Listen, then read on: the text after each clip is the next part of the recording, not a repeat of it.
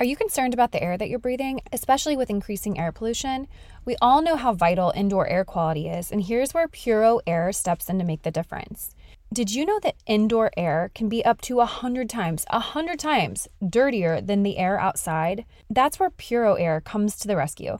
In just 30 minutes, this revolutionary device can transform the air in your room by removing allergens, dust, smoke, dander, and gases. But what sets Puro Air apart is its cutting-edge HEPA 14 filter, a powerhouse that tackles pollutants at a microscopic level.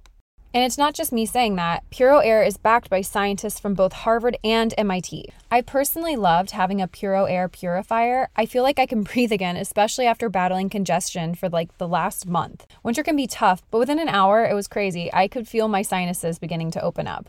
I slept through the night without coughing, and I've been sleeping so much better now that we have a Puro Air running in our bedroom. So check it out at getpuroair.com. That's GETPUROAIR.com. One more time, getpuroair.com. No more stressful trips to the fitting room under fluorescent lights. With Armoire, you get to wear quality pieces without the hassle of adding to your wardrobe or paying designer prices. I'll say, as a busy mom of 3, I know the importance of treating myself to something special, and Armoire allows me to prioritize quality over quantity in my wardrobe. Plus, Armoire is woman-founded and woman-led, so you can feel good about supporting a business that empowers women. If you're ready to have your dream closet delivered to your door, try Armoire today. You'll never have to worry about finding the perfect outfit for any occasion again. If you're curious for some of the looks that I've chosen, check out my collaboration highlight on Instagram for a few of my favorite Armoire looks. Looks that you can grab too. So right now, my listeners can give Armoire a try and get up to 50% off their first month. That's up to $125 off. Just visit armoire.style/minimalist. That is armoire.style, ARMOIRE.style/minimalist to get up to 50% off your first month and never worry about what to wear again. Try Armoire today.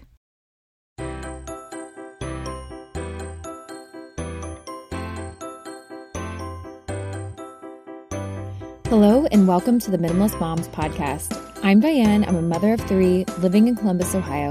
I'm trying to make room in my life for what matters by getting rid of the clutter and living life with purpose.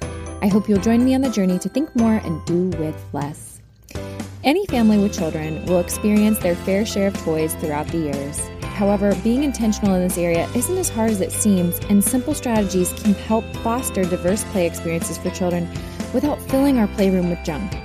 Join me today as I talk with the founder of Tiny Earth Toys, Rachel Classy. She'll discuss scientific studies that discuss the benefits of minimal toys in the playroom, how the choices we make about what toys to buy impact our child's play and the environment, what we know about how the toy industry is playing a role in the plastic crisis, and tips for parents about how to take the power struggle out of gifting to align with your family values.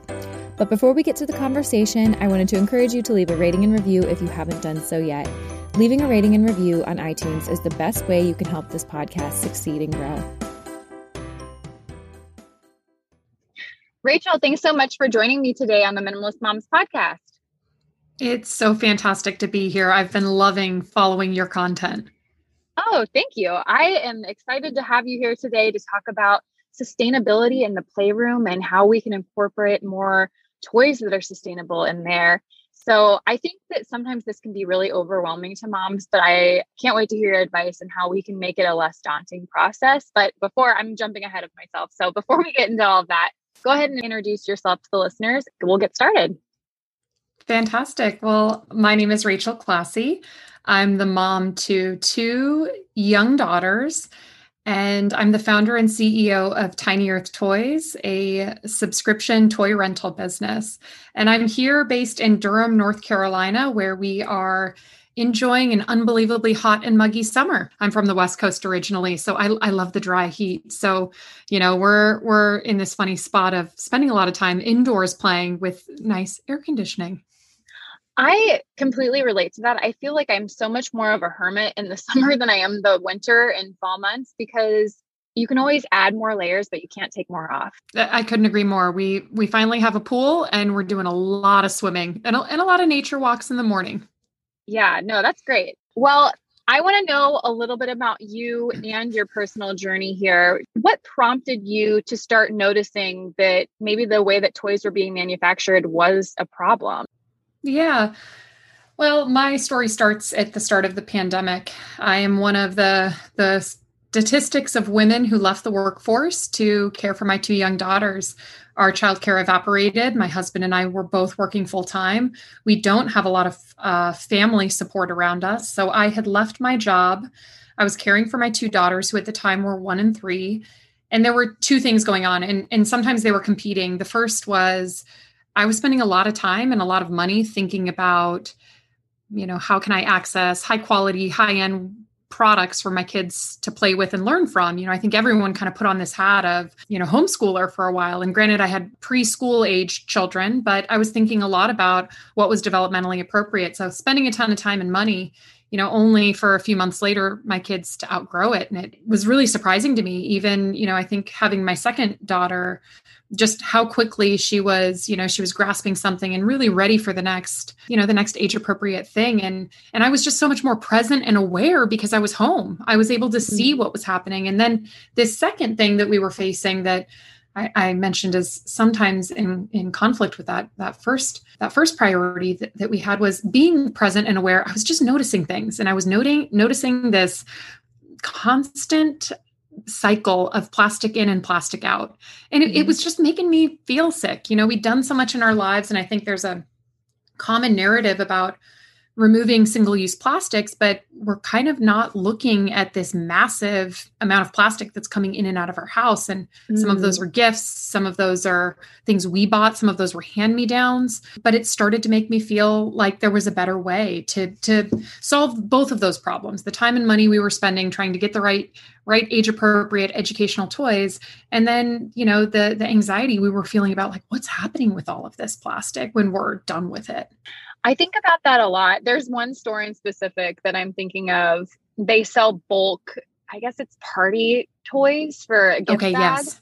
And I loved that stuff as a kid. I'm not going to lie. I did love my little finger monster, but yes. I look at that stuff now and I'm just like, oh, this just goes usually straight into the garbage within 24 hours, or it's lost and then it's outside in nature. So I look at it so much differently than I used to. And I hate that because I don't necessarily want to be a Scrooge, but I even wrote about this in my book, just different ways that we can make that party bag at a party, that it doesn't have to be these little toys and trinkets. But I would also, outside of party bags, I would love to invest in toys that are really high quality that we can keep. And honestly, my 20-month-old and my 3-year-old can enjoy. So I like things like that too. And I know that sometimes it's important to be intentional, I guess, with development for those different age ranges. But I also think there's something to be said about toys that can run the gambit of ages. So let's talk about sustainability in the playroom. That's what you're here today to talk about. How do the choices we make about those toys impact our children's play and the environment? Yeah, there's some research here that I found really fascinating as we were starting this company, because my background is not in early childhood education, although I have some phenomenal people on my team who have built their careers in early childhood education. And we've done some great work with some researchers around this. And there's just great published research. But, I think of what's happening in sustainability and minimalism generally in the playroom in a couple of ways. And the first way that I think about it is, what are the ways that it may benefit our child? And then what are the ways that it may benefit the environment? And the ways that it may benefit our child when we think of minimalism and sustainability are twofold. The first is when we minimize the number of toys present in a playroom. Research out of the University of Toledo has shown that when children are presented fewer options, they play longer and in more diverse ways with the toy. And I mean, some of that is obvious, right? Like if there's 10 toys, then if they only have 4 toys, they have to play longer with them because there's only 4. But the interesting part is them playing in more progressive and more diverse ways. So they're going to spend more time figuring it out. They might take an open-ended set of blocks, and they might, instead of just, blocking them, building them up and knocking them down, they might use that then to make a path that they walk on. And so that idea that having fewer toys present in a playroom can help impact how our children are learning and the amount of time that they spend focusing and concentrating, I think is it's a great thing for people who are on the pursuit of minimalism to consider and to help themselves maybe feel good when they're doing a purge or when they are reducing the number of toys present. And then the second thing, how are the choices that we make in the playroom for what we bring in impacting the environment, I think a lot about materials. And, again, plastic isn't a terrible thing. We have plastic in our home. Some of our favorite toys are plastic, but in general, a lot of, what the toy industry would call open-ended toys that can be used in an endless number of ways. A lot of those are wooden toys, and they're the heirloom toys that our grandparents played with. These are wooden vehicles or wooden blocks or construction sets. Those open-ended toys are great for learning because they open the imagination and creativity, but they're generally products that can exist for generations to come, as opposed to, picking up. Everyone probably had that like plastic shape sorter. The plastic shape sorter and the plastic xylophone, like everyone's got one, right? Well, there are wooden counterparts to that don't go in the garbage can, that can live on forever. So those are some of the things that we think about when we think about sustainability and minimalism, which go hand in hand. And this idea that you can actually buy less, but buy higher quality, and in a way impact both our child's learning and impact the environmental outcomes.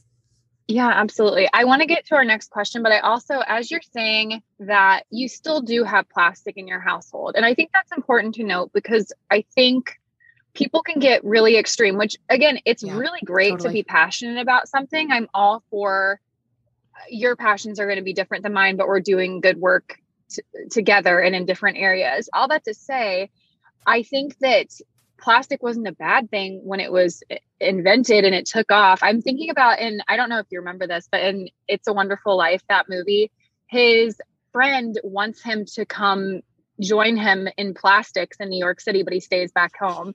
And and he like looks back and he's like, dang it, like I could have made so much money.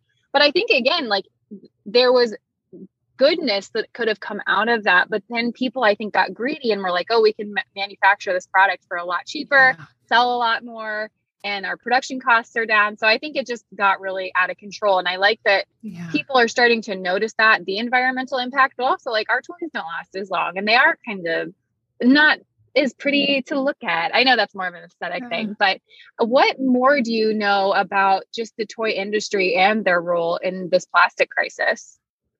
Yeah, this is where it gets really scary, actually. And we have plastic toys. The most loved toy right now is an animal figurine set that we were gifted for my older daughter's birthday, and that'll be around for a long time. It's such a fun set. But the stats go that 90% of children's toys are made of plastic. They're used on average for less than 6 months before 80% of them make their way into landfills, incinerators, or the ocean. So it's this cycle, right? You're bringing in, the majority of toys are plastic. You're going to use them for a little bit of time, and then they're tossed. And there's this other piece of that equation. So that alone is like, wow, that's scary. But this other piece of it that really, it intrigues me, and I'm not always real articulate with it, but it's that's occurring. But I think it's also that then that's the habit that our children are forming. And it's this, we're as a generation, as millennial parents, I feel like more aware than ever of our environmental impact. And yet we're unwinding a lot of things that we learned as children. And I just keep wondering, like, what will they have to unwind? And if it's the constant cycle of this 90% of their toys plastic before they're going into the garbage can or making their way into the ocean, what habit is that forming? And so that's where the toy industry really has some work to do. And I think there's some really great companies who have pioneered that work. There's some handmade makers here in the United States who are changing the way families are thinking about it. But overwhelmingly, you go into any store today and you shop one of those aisles, and you'd probably be hard pressed to find something wooden. Yeah. As you're saying this, I'm thinking about little characters having a little figurine. And I guess I don't know what the alternative looks like. So my daughter just got some figurines, and there's a specific show on Disney. And then you're making me think of Disney and all the products that they produce. And it's like, are we going to have little wooden figurines? Is that even possible to recreate all that? So I don't know. I feel like, I just think it seems daunting. I don't really know where I'm going with it. It just seems like, how do we even combat all this? And again, it wasn't that plastic is bad, but it's on this grand scale that we're seeing it. Yeah. And that's where I think it can be, when we think of these big problems, it can feel super paralyzing. And certainly last summer, as we were thinking a lot about this business, it it kind of felt inevitable, right? This is kind of the inevitability of how it's going to work. We're going to fill up this closet with things that we need to donate or hand off or figure out if we need to throw them out or if they can be recycled.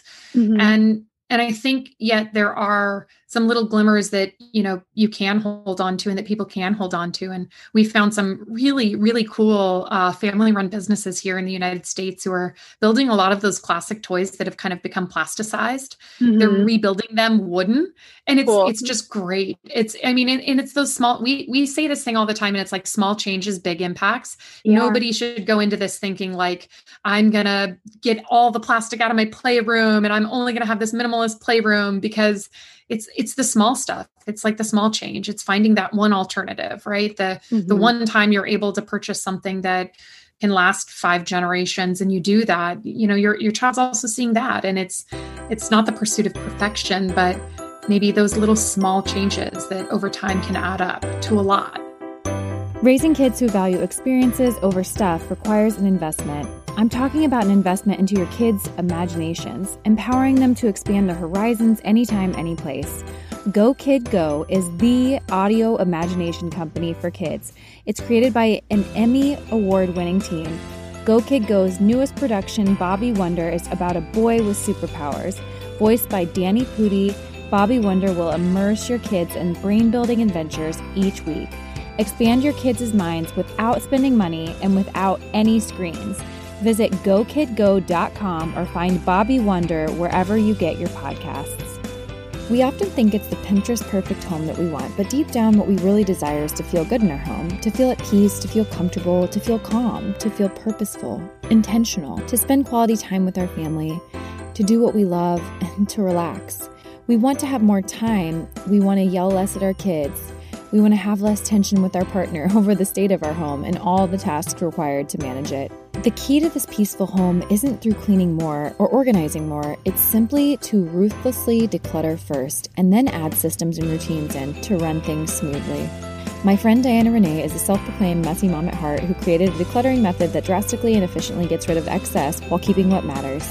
She has a free training called Kiss Clutter Goodbye, the 5 simple steps to have a peaceful and decluttered home, and you're invited to get access to this free training at www.dianarenee.com/minimalistmoms. Sure, a pretty home is wonderful, but it isn't really about how it looks. It's about how it makes us feel. Grab your free training today. Tecovas is a terrific boot brand, and they're bringing a fresh perspective to heritage boot making. So they've carried forward all the time-honored traditions and quality you find in a great pair of cowboy boots, but they've innovated on comfort, style, and service. As someone who tries to pursue a minimalist lifestyle, I highly value quality over quantity, and I'm telling you, you can't find a higher quality boot than Tecovas. Their Western boots for men and women are handmade from the most premium leathers with over 200 time-honored individual steps. Also, did I mention that they are Austin-designed, Texas-tested, and handmade down in the boot-making capital of the world, Leon, Mexico. And also, if you've ever wondered if you can pull off cowboy boots, which is something that I was thinking, you should pull on a pair of Tecovas and you'll see. Just do a quick search for Tecovas on social media and you'll see how adorably styled these boots can be. Visit tecovas.com, that's TECOVAS.com, and point your toes west. For a lot of my listeners, I feel like they're on a journey to simplify their lives, but they don't want to sacrifice style, which I completely understand, and that's why I was excited to partner with Home Threads. Home Threads is the perfect blend of minimalism and comfort for your home. At HomeThreads.com, you can discover a curated collection of sleek and functional furniture that speaks to the heart of minimalist living, from multifunctional storage to timeless design. They have everything you need to create a clutter-free and serene space for your family. As most of you know, we've recently moved, and I'm not someone to just fill up a room so that it's done and decorated. I wanted to do this with intention, and so I searched out accent chairs on Home Threads and found the perfect mid-century modern chair that really complements my space. So embrace the beauty of less and elevate your home with purposeful pieces. Visit homethreads.com/minimalist and get a code for 15% off your first order. Home Threads, love where you live. Well, that brings me to my next question, and it is in regards to toy gifting. And just maybe what are some tips that you have for parents and how to take just this power struggle out of gifting to just align more with our family values? Because like I said, my daughter just received some figurines while we were out of town that I would have not preferred, but moving forward, what would your advice be in circumstances like that? Yeah, we had a couple of our advisors, actually, we had a deep discussion about this. And because I think it's universal, your kids get gifted something that you hate, and maybe your kid likes it, maybe they don't. When they don't, it's easy, right? You kind of tuck it away after they go to bed and it finds its way somewhere else. But, one of the best pieces of advice that I got about this, after you've really clearly defined your gifting values with your partner, with, each other as a family, is to bring up those conversations with your loved ones, not around the holidays. Like the worst time that you could bring this up with grandparents or in-laws is right before Christmas or right before your child's birthday. It's almost because, emotions are high and that just, it can feel really reactive. And so the advice I was given, which I love, is start the conversation completely off cycle. Start it June 1, and say, this is how we're thinking about gifting moving forward. And we, centering it in gratitude. We are so grateful and we don't want to steal the joy from this and allow the joy, even when it's not what we want. And then the other piece of advice that I got, which I thought was such a nice nudge, because as our kids are young, people are always asking what their sizes are. I had a mom tell me that she had built a spreadsheet in Google Sheets that she'd shared with her core family. And in that spreadsheet, she kept up to date her children's sizes, but she also kept up to date interests, so, you could say my child's really interested in arts and crafts right now, and we're low on paint, or we're low on fun paintbrushes that she could use, or, and I love both of those suggestions. Bring it up at a neutral time and, give the nudges, some of the guidance that can help them purchase and give with joy, something that's also going to be really welcome in your house. I have a thought, and I'm probably going to cut out. I'll get your opinion on this. I might edit this out, but I do think that children these days, school age children, are probably being taught a lot more about the environment and changes we can make to better what we're doing, our own habits, and how we can protect. And so would you say that that's accurate? I agree. Yeah. My daughter told me the other day as she was brushing her teeth, turn the water off. We've got to save the water for the fishes. And I'm like, where'd you learn that? And it must have happened at school. So I'm happy about that. I guess I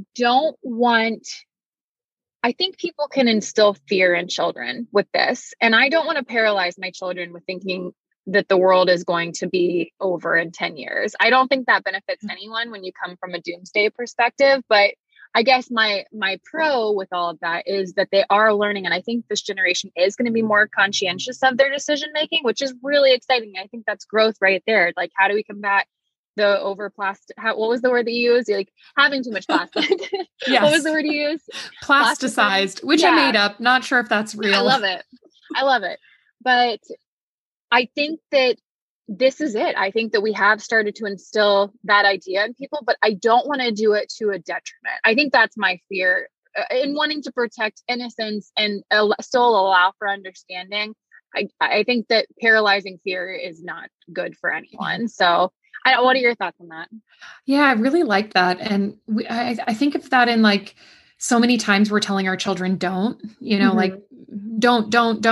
And when it comes to things like this, it kind of feels like the same thing. Like, don't buy plastic. Don't throw that away. Don't do all of these things, as opposed to what are the do's that can be positive and proactive. Because as much as this is maybe one of our generation's major crises that we have to face, it's one that I think can be done with a lot of hope and positivity, and doesn't have to be, we don't have to have them grow up too quickly and feel like they have to solve every world's problem. But I think there's some small ways they can be included in the do's. And some of that, I had another parent talk about one of the things they believe is helping instill sustainability in their child is just learning gardening and nature walks. And that can be your environmental action for the day, is that, you went on a nature walk and observed what was around you. Just that awareness is maybe all our kids need right now, is an awareness of the world around them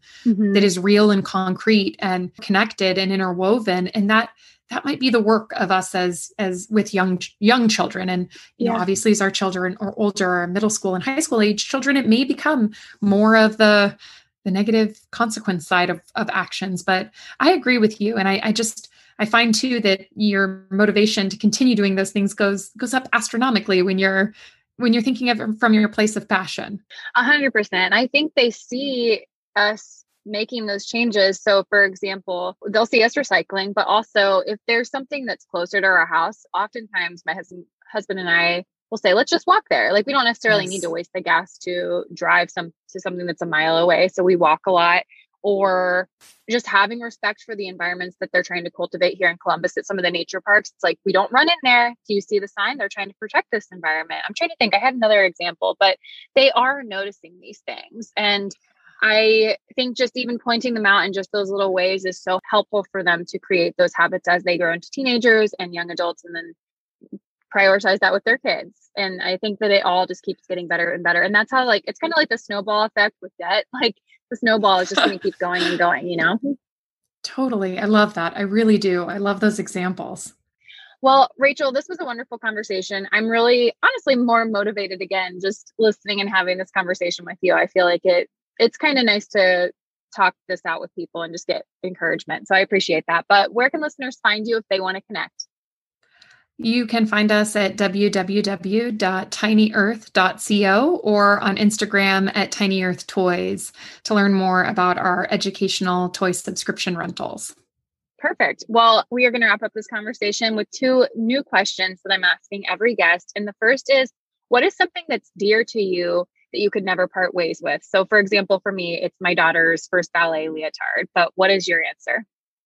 Yeah, it's a sentimental one for me for sure. When I was pregnant with my first daughter, I had my baby shower postponed. It was postponed by about 2 months. First, there was like a snowstorm and then scheduling conflicts. And in that amount of time, my very beloved grandmother passed away, and I was able to be with her as she passed. She was able to say to my daughter through my belly, "I love you so much, baby."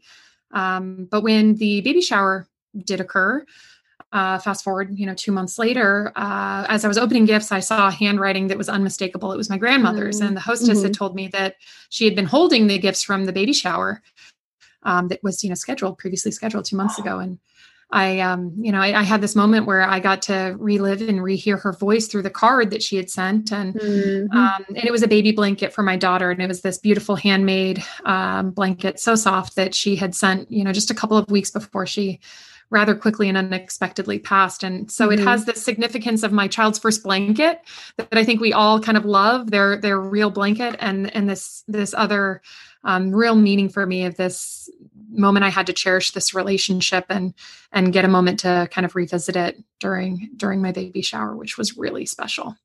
Yeah, that is a really special story. I feel like most people are probably going to answer something sentimental for this question, but I just wanted to hear the stories. I'm looking at you through the Zoom and you're like lighting up telling the story. Yeah. So that is really special. Well, somewhat switching gears, my last question is, what is an area that you struggle to keep minimal?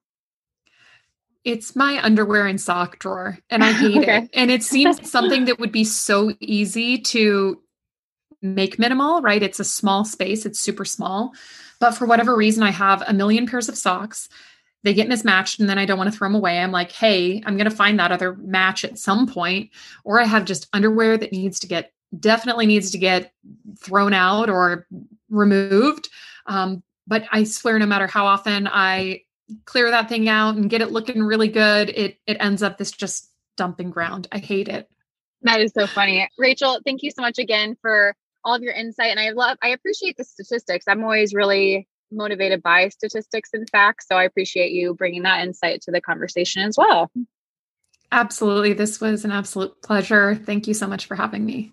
What did you think of this interview? I really loved talking to Rachel. I felt like we really got along both during the recording and post-recording, but I did want to share one thing.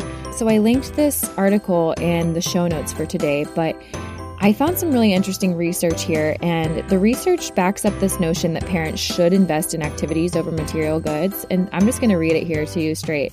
Cornell University psychologist Thomas Gilovich found that people look back on experiences with more satisfaction than they do on their material purchases.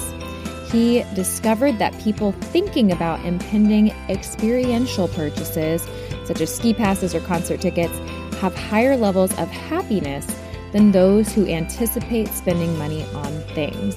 So I know this doesn't have to do exactly with children, but I think that it goes to show that maybe we put so much emphasis on giving our kids these toys, and it is hard because it is so countercultural to not fill up the playroom with a bunch of toys. But if we're seeing that adults are more excited about these experiential purchases versus the things that they're receiving, I don't know. I think that that's something to take into the way that we parent and just what we're prioritizing. So again, I have included this link in the show notes for you if you want to read through the article. It's from Psychology Today.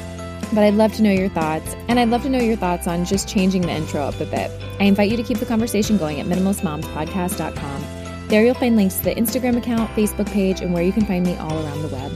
Thank you for joining up on this journey. I wish you a lovely week as you think more and do with less.